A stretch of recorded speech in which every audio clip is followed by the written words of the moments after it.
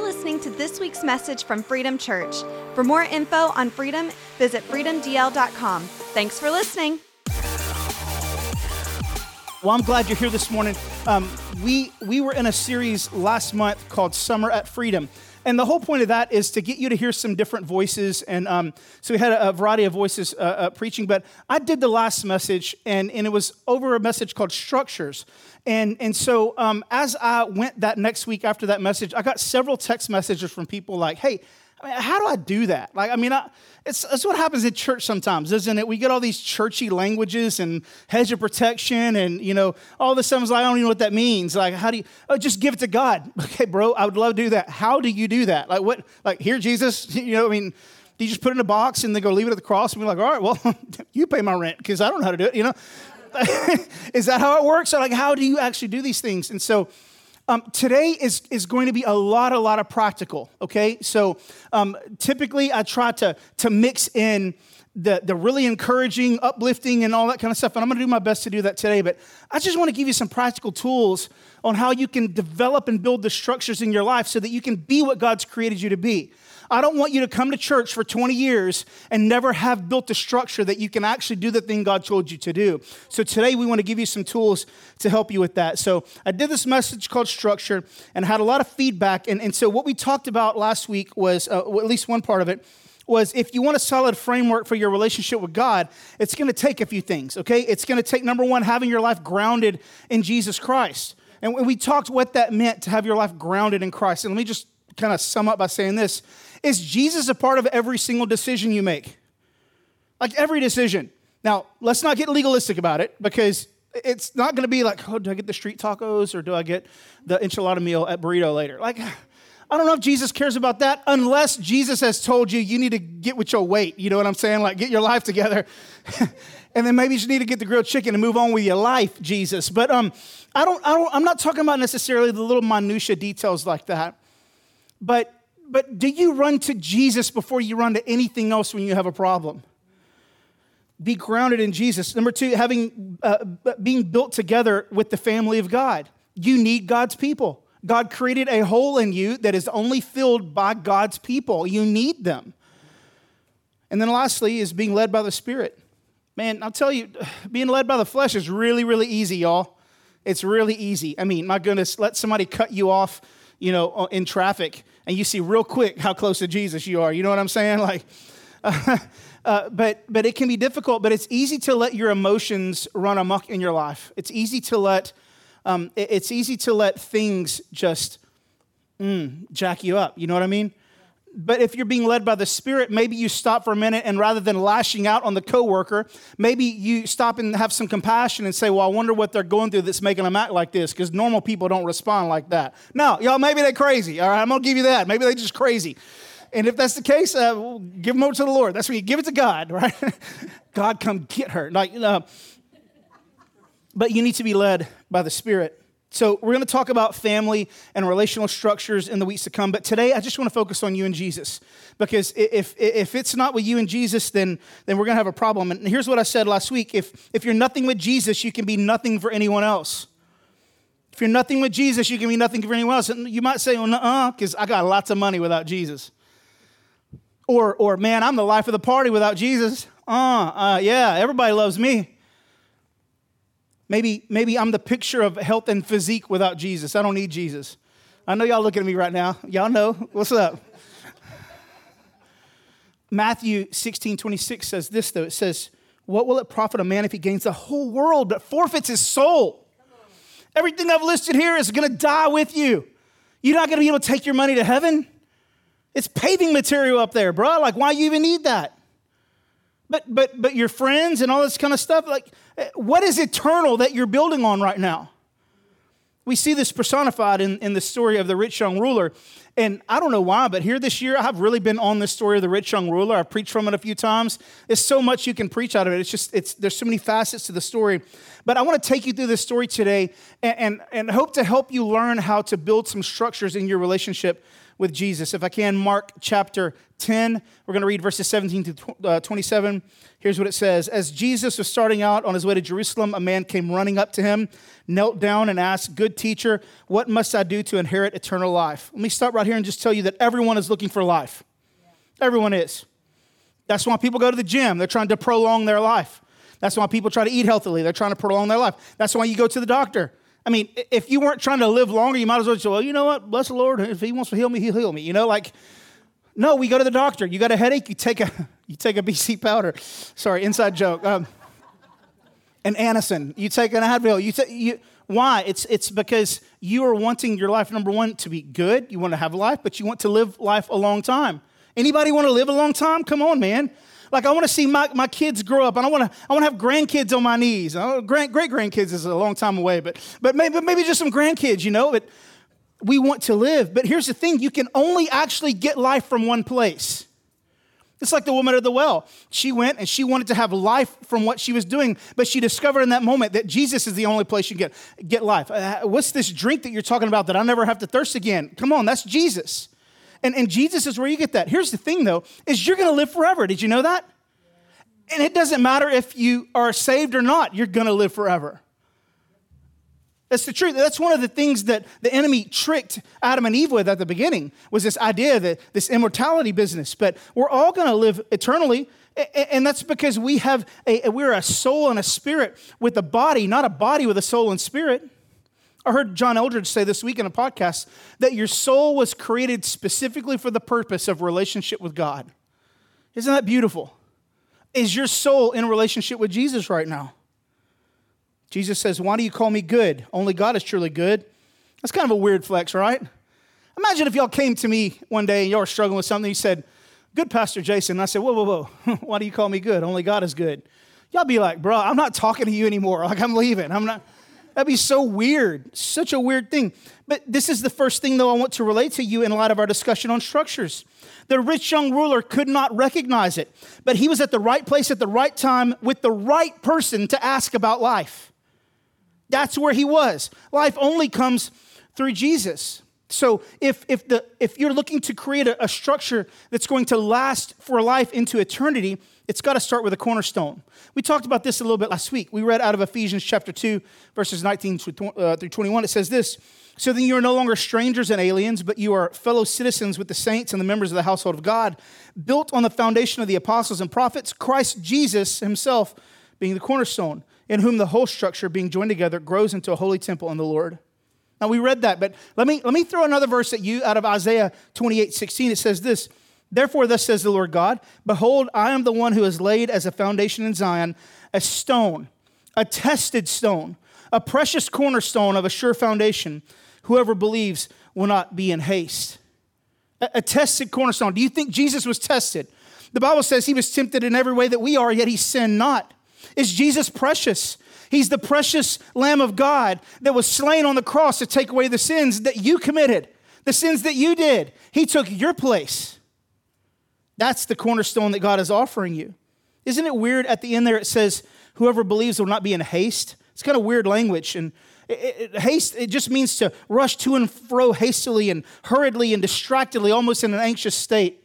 Anybody in here struggling with anxiety? You don't have to raise your hand. Are we in a world right now that struggles with anxiety? So why is that? Why is anxiety such a bad problem right now? If you think about it, the cornerstone is the stone that is set in the corner that aligns the rest of the bricks in the entire building. But if your cornerstone is anything else but Jesus, you're going to have bricks that go one way, to and fro the other way, and it looks like it's going to be built with haste and in a hurried fashion. And every time you come home to that house that was built with a jacked up cornerstone, you're going to see anxiety in the midst of it. You're going to see the crooked structure. You're going to see the things that you wish you could fix, but you can't go back in time and fix it now. I want you to know something, that the Lord is able to do whatever he wants to do. And if you need a correction in your structure, God is able. He's capable. Matthew Henry, a guy that wrote a commentary of the Bible back in the 1700s, just brilliant. He says, and he that believes these promises and rests upon them shall not make haste, shall not run to and fro in a hurry as men at their wits' end, shall not be shifting hither and thither for his own safety, nor be driven by his feet by any terrors, as the wicked man is said to be, but with a fixed heart shall quietly wait the event, saying, welcome the will of God. What is that heart fixed to? It's the cornerstone. So why am I bringing all this up? It's because you need to determine what is the cornerstone of your life, because everything in your structure is determined by that cornerstone. Here's a question. What is the cornerstone that is determining the structure of your life? What is the cornerstone? Now, let me give you a hint to what it might be, because it's not always Jesus. So we live in a world where the cornerstone isn't always Jesus. But Robert Morris once said this. He said, what you rush to in times of trouble is what you worship. If you're going to build a worthwhile structure in your life, it will require Jesus to be the cornerstone. So if you're taking notes, that's the first point today. It was the first point last week. I really want to drive it home. Jesus must be your cornerstone. He has to be. Now, Jesus was not the rich young ruler's cornerstone. Verse 19, but to answer your question, you know the commandments. You must not murder. You must not commit adultery. You must not steal. You must not testify falsely. You must not cheat anyone. You got to honor your mother and father. Teacher, the man replied, I've obeyed all these commandments since I was young. Jesus was telling this man what a structure looks like, what a godly structure looks like. So be careful that you don't throw out the law with the advent of the New Testament. And this is really important, because if Jesus is going to be your cornerstone, then you have to understand that the Old Testament and the New Testament apply to your life. I don't know if y'all know this, but I think the speed limit down the flats between Dayton and Liberty is 65 miles an hour. Is that correct? Can anybody confirm? Now, not good as fast as you can go, Jesus, is what it is. Fast as you can go without being caught. That's the speed limit on the flats. The reason I bring that up is because the law is there for a purpose. Okay? Jesus said in Matthew chapter 5 that he didn't come to destroy the law, but to fulfill the law. In the New Living Translation, I love it, says this, no, I came to accomplish their purpose. So hold on a second. The law has a purpose. What does that law have a purpose? The law has the purpose of helping you recognize what you're not doing correctly so you can correct the structure. This week, I had concrete poured at my house, and I really paid attention how they build the forms, because I'm one of those guys that just likes to learn everything I can. And so I was watching as they built these forms, and you know what the very first thing they did? They put a string line up. They tied it to my existing concrete so that they could have the right slope that matched the existing concrete. But everything they did was in conjunction with that line. The boards went the certain way, they were the certain height, and they would adjust them, and just everything was about that one string line. Why? It's because that string line was what everything else was built upon. And if they got the string line wrong, everything was going to be wrong. This is the same thing in our relationship with Jesus. It's the same thing with the Old Testament. Don't throw the law out with the baby in the bathwater, because the law is important. Now, there's some regulations that we don't follow anymore, the food laws and stuff like that. All of that stuff was dealt with in the New Testament. But there are some things in the Old Testament that you need to make sure that you're applying to your life. The top 10 commandments is probably a good one.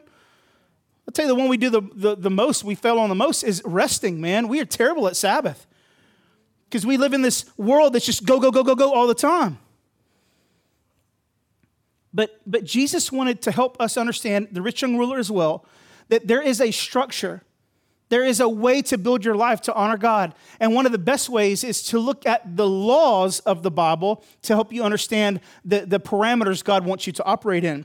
Look at this right here. This is from Dr. Meyer Waxman. He says this, Judaism, above all other religions of antiquity, was intended to be a discipline for a distinct people to train for its destined role, which is not only to follow in the ways of God, but also to point the way to others to follow him as well.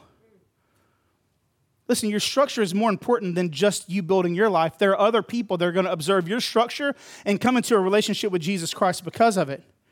Look at this right here. This is from the Mishnah, which is some of the oral traditions of Jews during Jesus' time.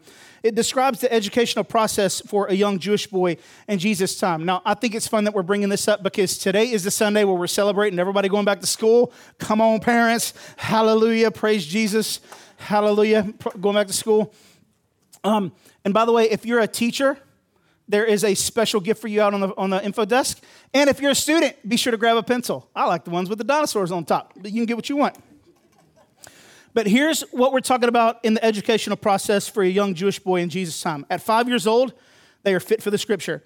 At 10, the Mishnah, the oral tradition. At 13, for the fulfilling of the commandments. At 15, the Talmud, which is the rabbinical laws. At 18, the broad chamber. At 20, pursuing a vocation. At 30, for authority, able to teach others. This clearly describes the exceptional student, for very few would become teachers, but this indicates the centrality of Scripture in the education.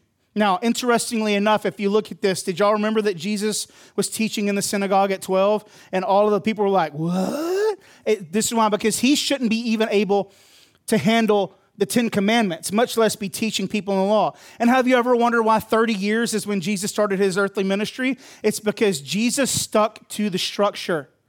Come on, I need y'all to hear that. Even God Almighty refused to abandon the structure. That's how important it was. Again, why are we going so deep in the woods on this? It's because I just want you to learn how to build your life. And let me just stop for just a second, because a lot of times I think people can look at a pastor and think, oh, well, he's doing it right. And no, I'm learning this too. I'm building my life too. I'm imperfect as well. I say some dumb things sometimes, y'all. Do y'all know that? Y'all don't want to be in my brain. You know what I'm saying? Like I don't want to be in your brain either. But I'm working through this as well. And so what I would love for us all to do is let's all join hands and work towards building the structures together. If you know something about building a structure that I need to know, baby, tell me. Come on. I want to know. Why? Because I want to be as best as I can possibly be with Jesus Christ. And I want you to be the same thing. Most people, though, they feed off the revelations of others rather than allowing God to reveal himself to them personally. I love a podcast. I love talking with friends about what God's been showing them. Gwen came in this morning and said something that the Lord showed her this week about an interaction she had. I love that. It's encouraging to me. But nothing is better than Jesus talking to you. Come on, church. Nothing is better than opening the Bible and all of a sudden that word becomes alive to you. You need to build your life. You need to build these structures so that becomes more and more often. I'm not interested in you just coming and being encouraged only to walk out not knowing how to fight the enemy. That's indicative of either a bad shepherd or some really stubborn sheep. Now, maybe a little bit of both.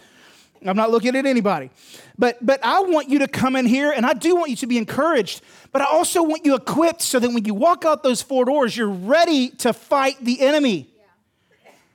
What good does it profit you to come in here and hoop and holler and be encouraged, but have absolutely no hope of fighting the enemy out there because you've not been trained? I'm telling you, discipleship is the D word in the church. And we've not really been that great at discipleship. We've been telling you hedge of protection and give it to the Lord, but we've not told you how to do stuff. That's why we're talking about this today. Jesus is the cornerstone, but number two is the word is your blueprint. Every builder has a blueprint. It's more than just the instruction on how to build. It's the heart of the architect on the paper. I've never met an architect who created some type of drawing that didn't just pour time, effort, and energy, thought into making sure everything was how it was supposed to be. You know why? Because he knows, the architect knows that whenever this is built, it better do what it says it's going to do, or else people's lives are going to be in danger. Do you build your life and your structure knowing that people's lives are going to be in danger if it's not done well? Yours too. The word is your blueprint. So how do I use the word to build that structure? Really practical today, guys. First, you need to be in the word daily. Outside at the merch table, there is something called a SOAP journal. SOAP stands for Scripture, Observation, Application, Prayer. And what you do is you find a Bible verse, you find a scripture, and when you find that scripture, you read it, and then whatever you observe about it, you just write down. Then you apply it to your life, and then you pray about it and allow the Holy Spirit to speak to you about it. All of our SOAP journals out there are 100% free. You don't have to pay for them. So if you want one, grab one. Start learning how to SOAP. Learn how to dig into the Word. Talk to a friend every day about a Bible verse and compare thoughts. How many of y'all got that buddy that whenever something's going on, like y'all know y'all talk to him like, ooh, let me tell you what happened. Mm-hmm. Come on, y'all got that friend? What about your go have a good time friend? What about your motorcycle friend? I got friends that like motorcycles. Come on. We're going to get you there, bro. God, I see both of them right there. I love y'all both. We're going to get y'all out of them Harleys and into some Roadstars. Come on, baby. I'm getting some really mean looks right now. Everybody has their buddies. But do you have a buddy that you can talk to Jesus about? Do you have a buddy you can talk to Jesus about and they're not going to go, oh, you're just being over spiritual, man. Man, don't give me all that Jesus stuff, bro. We're trying to have a good time. Do you have a buddy that you can talk Scripture with? If you don't, you need to find one of those. Hey, here's one. Listen to the Daily Hit on Spotify and Apple Podcasts. I know it's a selfish plug. Every single day, every single weekday, I do something called the Daily Hit. It's a 5 to 7 minute Bible verse, how you apply it to your life, and every single Spotify and Apple Podcasts. I don't do it for my health. I do it because I want to help you dig into the Word every single day. In fact, all last week, I not only gave you the Bible verse and its application, but I showed you how I got to the interpretation of that Scripture every day using things like going back into the original languages or looking at God's character, looking at the context. I mean, it's a great way to learn the Bible. Another thing is finding a devotional that focuses on Scripture and not just good thoughts. There's a lot of encouraging, hey, you can do it, buddy, kind of devotionals out there. But find one that can dig in. And then here's one, read the Bible through in a year. Now, I don't encourage you to do this by yourself, and here's why. Y'all gonna get to Leviticus. Ooh, y'all gonna have some troubles. So be sure that you're linking up with that Bible buddy and read through in the year. Here's the second thing is you need to grab a verse for every situation. You got some bad news? Okay, what does the Bible say? If you go to Google and type, what does the Bible say about anxiety? Openbible.info is typically one of the first ones that pop up, and it'll show you all the verses that have to deal with anxiety. That could be a resource. Good news? Well, what does the Bible say? Well, rejoice with those who rejoice in. So call up a friend and say, let me tell you, I found a coin I lost. You know what I'm saying? Like, what do you want to do? Once you get that verse, speak it over and over again. My pastor, Pastor Chuck, said he struggled with fear when he was a young man, and so he would recite, God has not given me a spirit of fear, but a power, love, and a sound mind. He said sometimes it was 1,000 times a day because he needed to not be fearful. Say it out loud. Tell somebody about it. You want to drive your coworkers nuts because they drive you nuts? Just keep reciting the Bible verse to them, see what happens. Well, you stop it.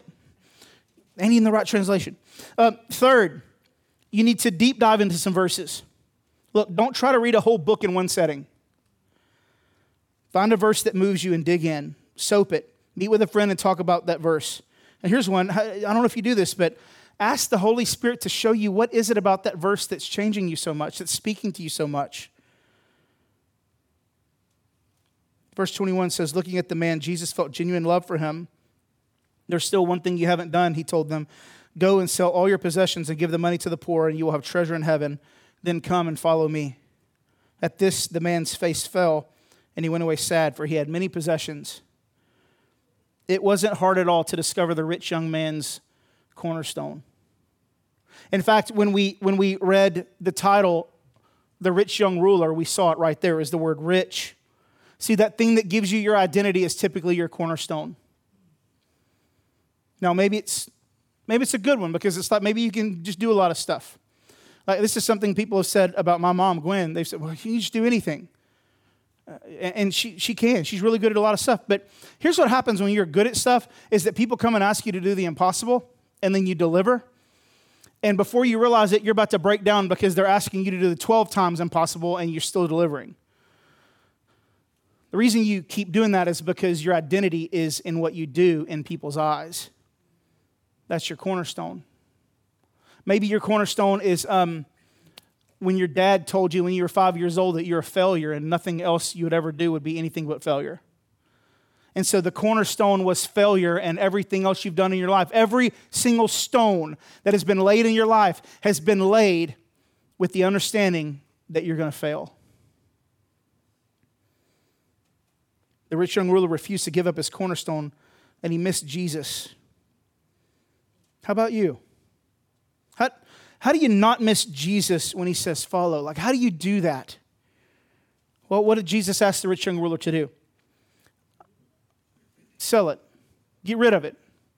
Now, I know that's a fear for some of you. And you're afraid to go all in with Jesus because you think you're going to lose everything. He's going to make me give up everything. Like, I love my truck. I'm going to want to give it up. I'm going to give up my friends. Like, well, hold on just a second. Because sometimes Jesus will ask you to give it up, but sometimes Jesus will just ask you to put it in the right order. Okay? So it doesn't matter what you have as long as what you have doesn't have you. Have a nice car.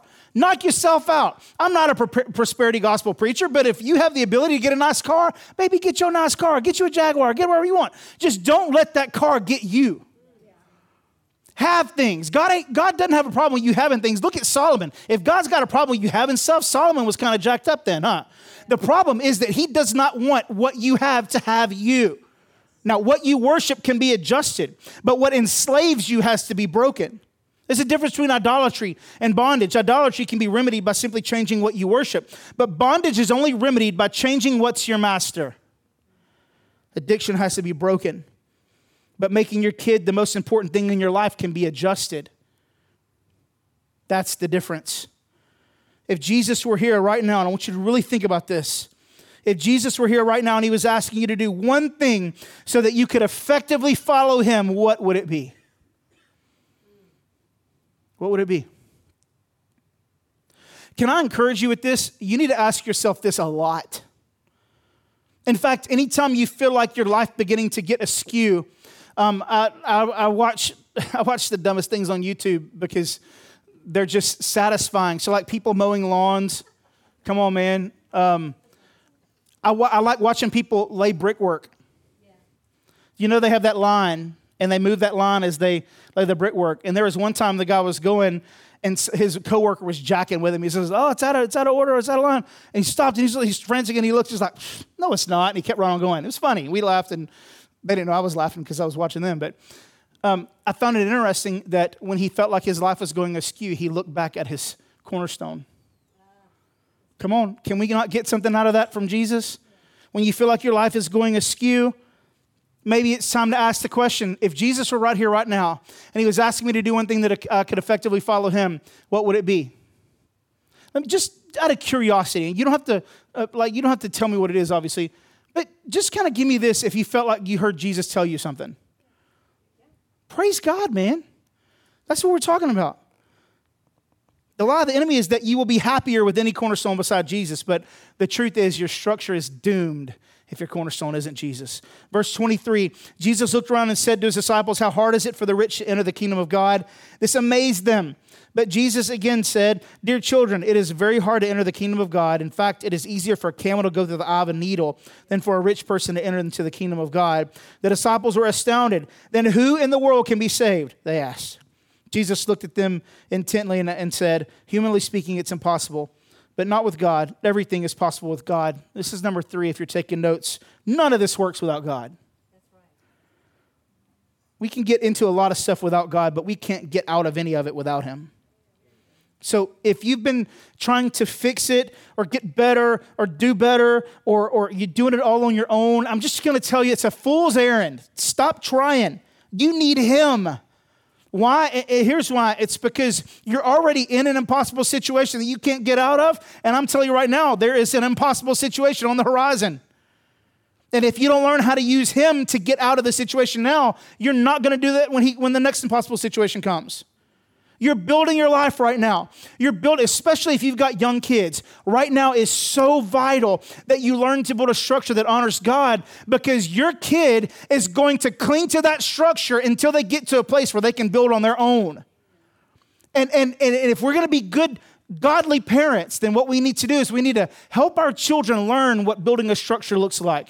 I did some welding this week because we had to put a gate up and all that kind of stuff. And as I was welding, I remembered working with my dad in the welding shop. And the smell of steel a lot of times is it's like a very calming, soothing thing for me, because I remember working with Dad. And it's like, while I love not being a welder all the time, I miss the smell of steel because it reminds me of my dad. Do you know why I could weld? It's because my dad taught me. Some of you in here, y'all have things that you've learned from your parents and learned from your family. And listen, some of them are good things and some of them are bad things.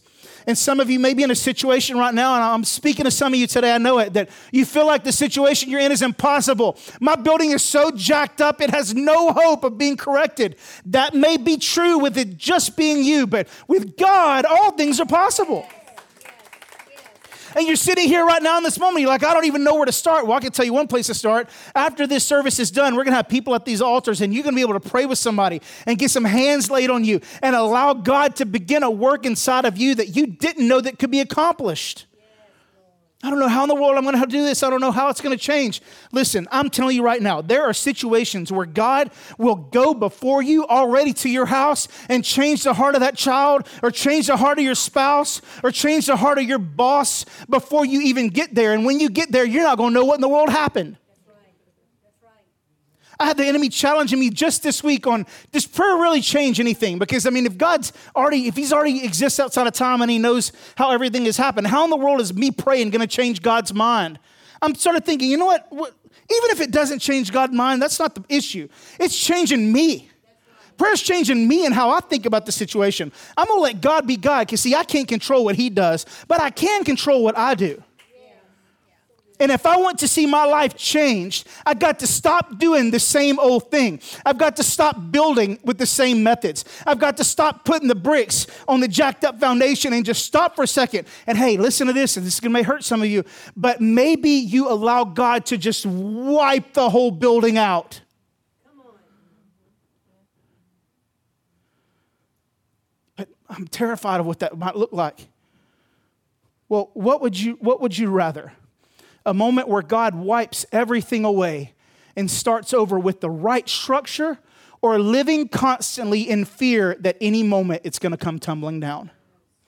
Here's the thing. It's either pain now or pain later. But here's the thing. If you embrace the pain now of letting God restructure your whole life, it will be minimal compared to what it could be when it all falls down. Y'all, Christianity's hard. This is advanced theology here. This is advanced stuff. You just got to ask yourself, are you willing to do what it takes? You see, Jesus in that moment asked the rich young ruler the very question I just asked you. He didn't say necessarily, will you sell everything and follow me? He said, are you willing to let me destroy everything you've built your whole life so that you can have a life you never imagined you could possibly live?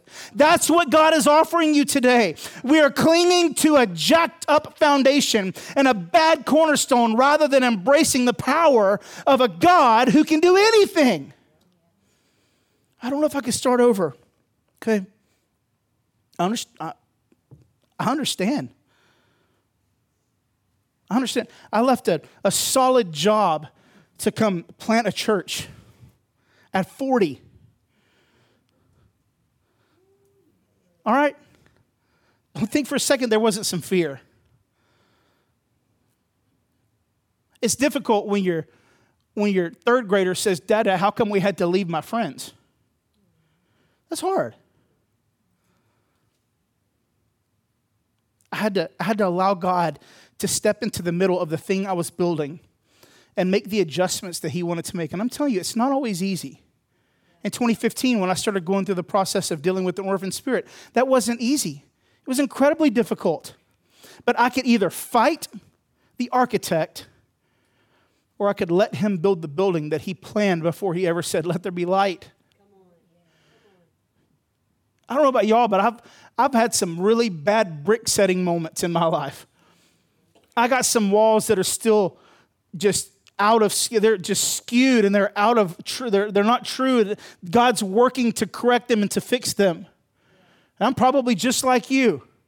Now, some of y'all like, well, preacher, you don't know what in the world my walls look like. I hear you. But here's what I want you to understand, because I know a lot of this can be tough, but let me at least give you one piece of encouragement, that when God looks at you, he doesn't see what's broken. He sees you whole and complete, lacking nothing. And this is why it's so important, because you are looking at what's broken, but God is looking at what's already been fixed if you'll just let him. I don't know that they would have had to replace Judas with Matthias in the book of Acts had the rich young ruler just sold everything and followed Jesus. What if that's what Jesus was calling him to? And he missed it. I'm going to end here today with some super practical steps. Number one is spending time in prayer. If you aren't praying regularly, you're just not getting fresh oil. The Bible says in Luke 5 that Jesus stole away to pray. Why? He's God, right? I mean, if anybody doesn't need to pray, you think, hey, okay, this is prayer like with Jesus. Hey, me. Hey, what's up? I don't know what to do. Oh, yeah, you do. Oh, yeah, I do. Okay.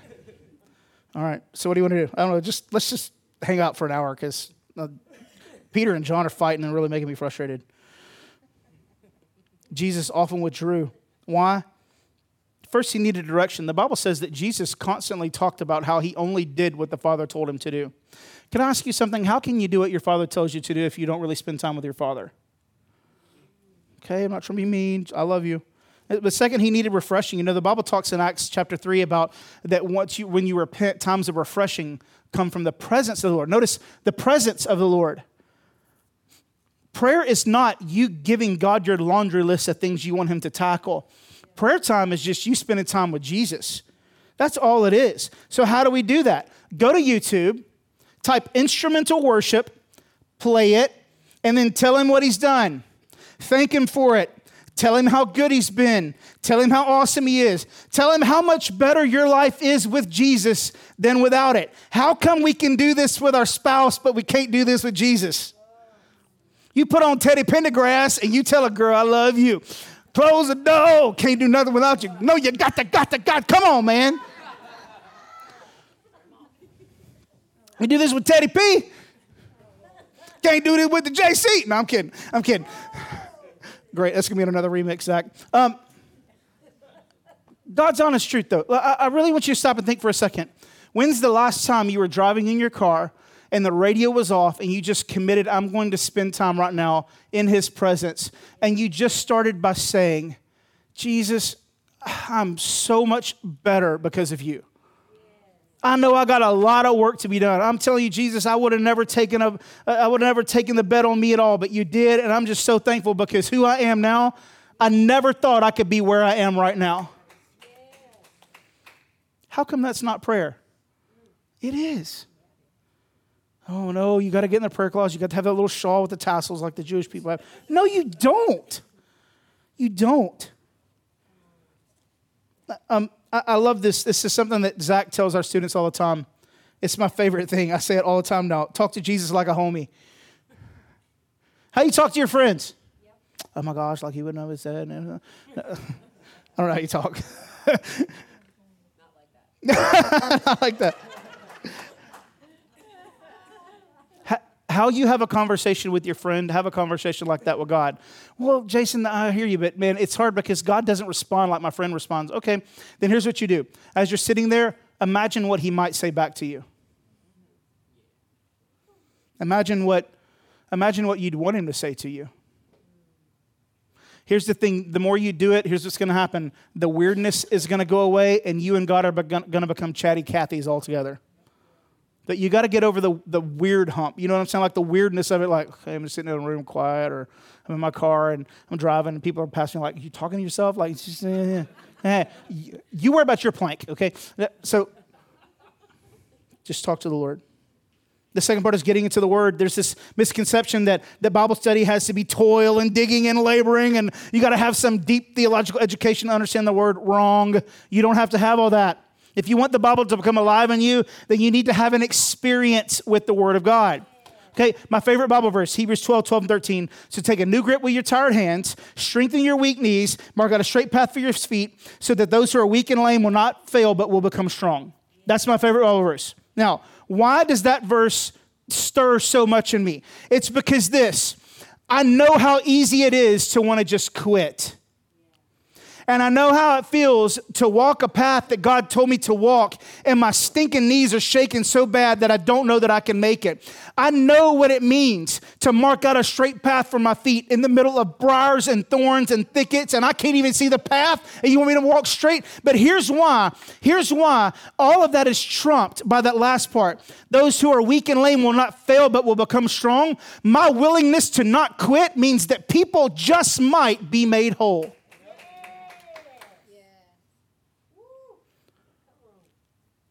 These are just words.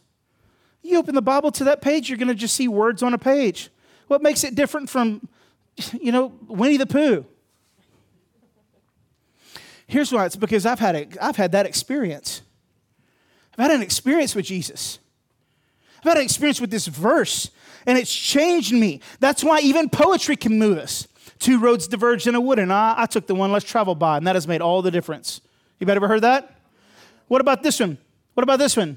Hold fast to dreams, for if dreams die, life is a broken-winged bird that cannot fly. You know why? Why these poems move us? It's because we know what it's like to be walking a road and have to make a decision. And we know the fear and the terror of making a decision. But then knowing that after we've made the right decision to take the road less traveled, we know the value of that road less traveled. Or we know what it feels like to be hopeless. And because we are embracing hope, all of a sudden we know that we're going to make it through. That's why these words speak to us. How much more does the Bible, God's living word, speak to you? Have an experience. Here's what I'm asking you to do. Stop reading the Bible to check it off the list or to compensate for some area of lack in your life. Well, if I just read the Bible more, God will love me more. No. Start having an experience with the words you're reading and watch how the Bible comes alive in you. And if you really need a reason, one more reason to believe this, just imagine this. John 3:16 is worthless until you experience it. John 3:16 is just something that people write on a sign at a football game until you experience it. Here's my point. If you want that structure in your life to be godly and able to hold up your home, then stop just reading the Bible and start experiencing the Bible. The word says that faith without works is dead. I think reading without experiencing is dead too. Last one is this: live with purpose. There's an overarching purpose to the kingdom. There's an overarching purpose to your life, but there are daily moments of purpose that build the structure of your life. Daily decisions that either make or break that structure. Let me give you some examples of what I'm talking about here. It is so easy to wake up and to be negative. Oh, the sun peeking through. Oh, you better be glad you can see the sun waking up in the morning. It means you're alive, man. My daughter, Audrey, my 4-year-old, she loves to run up into the bed at about 4 or 5 o'clock in the morning. And when Audrey sleeps next to you, it's like she becomes one with you. You know what I'm saying? Like she's, I can't roll over. I got the CPAP machine on, hoses going everywhere, choking me out, and can't sleep. Better not get mad at my little girl wanting to run up and jump and snuggle with us in the covers, because there's going to be a day when that doesn't happen anymore. So I can either wake up and be negative, or I can wake up and say, you know what? I am going to speak life today. Everything I say, there's going to be life dripping off of it. I'm going to respond to issues with grace and prayer and gratitude. I'm not going to be a negative Nancy. Sorry if your name's Nancy. It just is another N word. But it's like I'm going to be sure that I'm speaking life to people. And making sure that people are being encouraged around me. My family is going to encounter God today. I'm going to make sure that my kids have a moment of prayer, that my kids have a Bible verse. I'm going to speak life into my family. I'm going to honor God with what I do today. That's living with purpose. Make it a point to do this. Why is this so important when it comes to building structure? It's because of this. Number one, you learn some muscle memory. And whenever things start to mess up, if you've been doing this on the regular, intentionally, thinking about it, when you're not thinking about it because your problem, all of a sudden you're going to be encouraged and you're going to be able to speak life. But the second part, and this is the best one, is because it helps with the renovation work in your life. It's the constant ability to let God into the room and pull down the sheetrock and begin to fix the walls and do what he needs to do to make sure that you are being used to your capacity. I titled this message, The Foundation. And you know, nothing else works without the proper foundation. Without a good foundation, you spend your whole life looking for the cracks in the walls, or you're trying to fix them, or maybe both, but it'll get you to a place where you're living in the home, but you're never really enjoying it. You need a good structural foundation to live this life. I think many of us are in a place where we have this impossible time trying to figure out where to even begin this process. Like, what do I even do, man? I understand. But part of what we're trying to do here at Freedom Church, at least, and sometimes we're great at this and sometimes we fail at this, but it's doing everything we can to help you in every area of your life. I'm going to tell you right now, I cannot fix every problem you have. Can't. Even if I could, it wouldn't be necessarily healthy, because it means that you would always be coming to me when you have a problem. But here's what I want to do. I want to get you connected with somebody who has maybe a similar experience. and they can talk you through how to get over the thing that you're needing to get over. And all of a sudden, they're going to train you with tools on how to do that. And rather than having to go to somebody every time, you're going to be able to just do it yourself. I'm not saying cut the community out. I'm saying be able to walk out this door and fight the enemy. So next time you come to the altar, it's not teach me how to fight. The next time you come, it's like, will you stand arm in arm with me when we fight? And then the next time you come, say, hey, high five. I got him. Start with the basics. Pray, read, live with purpose. Would you bow your heads for just a moment? The reason I ask you to do this is just to block out any distraction around you. Here in a few minutes, I'm going to have a prayer team. They're going to come up and be able to pray with you about any situation that you're going through. Especially in light of restructuring, realigning, allowing God to do what He needs to do so that you can become the structure that He created you to be.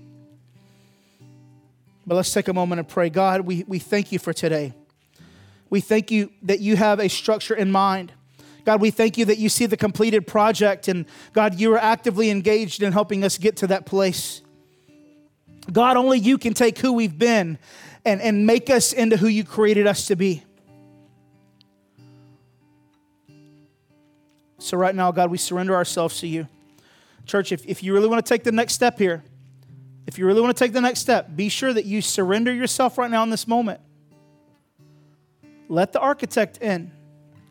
Let him examine. Let him begin to show you areas that need to be addressed. And if you're here today and you heard the Lord tell you something that you need to do so that you could follow him more effectively, commit to that right now. Surrender yourself to that plan. And then if you're really ready, I just want you to ask the Lord this. I can't do it for you, but you can do it. Lord, what do you want me to do? Whatever you want me to do, I'll do it. God, I thank you for your people. I thank you for your plan for us. I thank you for the structure. But God, I thank you that in this moment that you're speaking to your children. Maybe you're here today and you've never given your life to Jesus and you feel just this something in your chest. You just feel it rolling and stirring and you don't know what it is. You felt it from the moment you walked in. I'm telling you right now, that's the Lord drawing you to himself. And if you want to say yes to Jesus today, it's super easy. God doesn't make it difficult. You don't even have to come to the altar if you don't want to. All you have to do is say, Jesus, I confess you as the Lord of my life and I believe in you. Save me. It's that simple. And if you mean it, God means it. You don't have to jump a hoop. You just have to confess and believe. But I'm going to tell you, if you made that decision today, you need to tell somebody about it. It could be the one thing, the encouragement, the one piece of encouragement that gets that person through this week is knowing that you said yes to Jesus. So be sure to share it. Father, I thank you for your people. God, I'm asking you to give them courage to take the step they need to take from this moment. And we thank you for it. It's in Jesus' name I pray. Amen. At Freedom, we want to help you have authentic relationships with God and his people, to have real experiences with the Holy Spirit, and to find lasting freedom. If the Holy Spirit speaks to you through this message, or if you want to make a decision for Jesus, please reach out at freedomdl.com/connect. For more info on Freedom, including service times and location, visit freedomdl.com. Thanks for listening.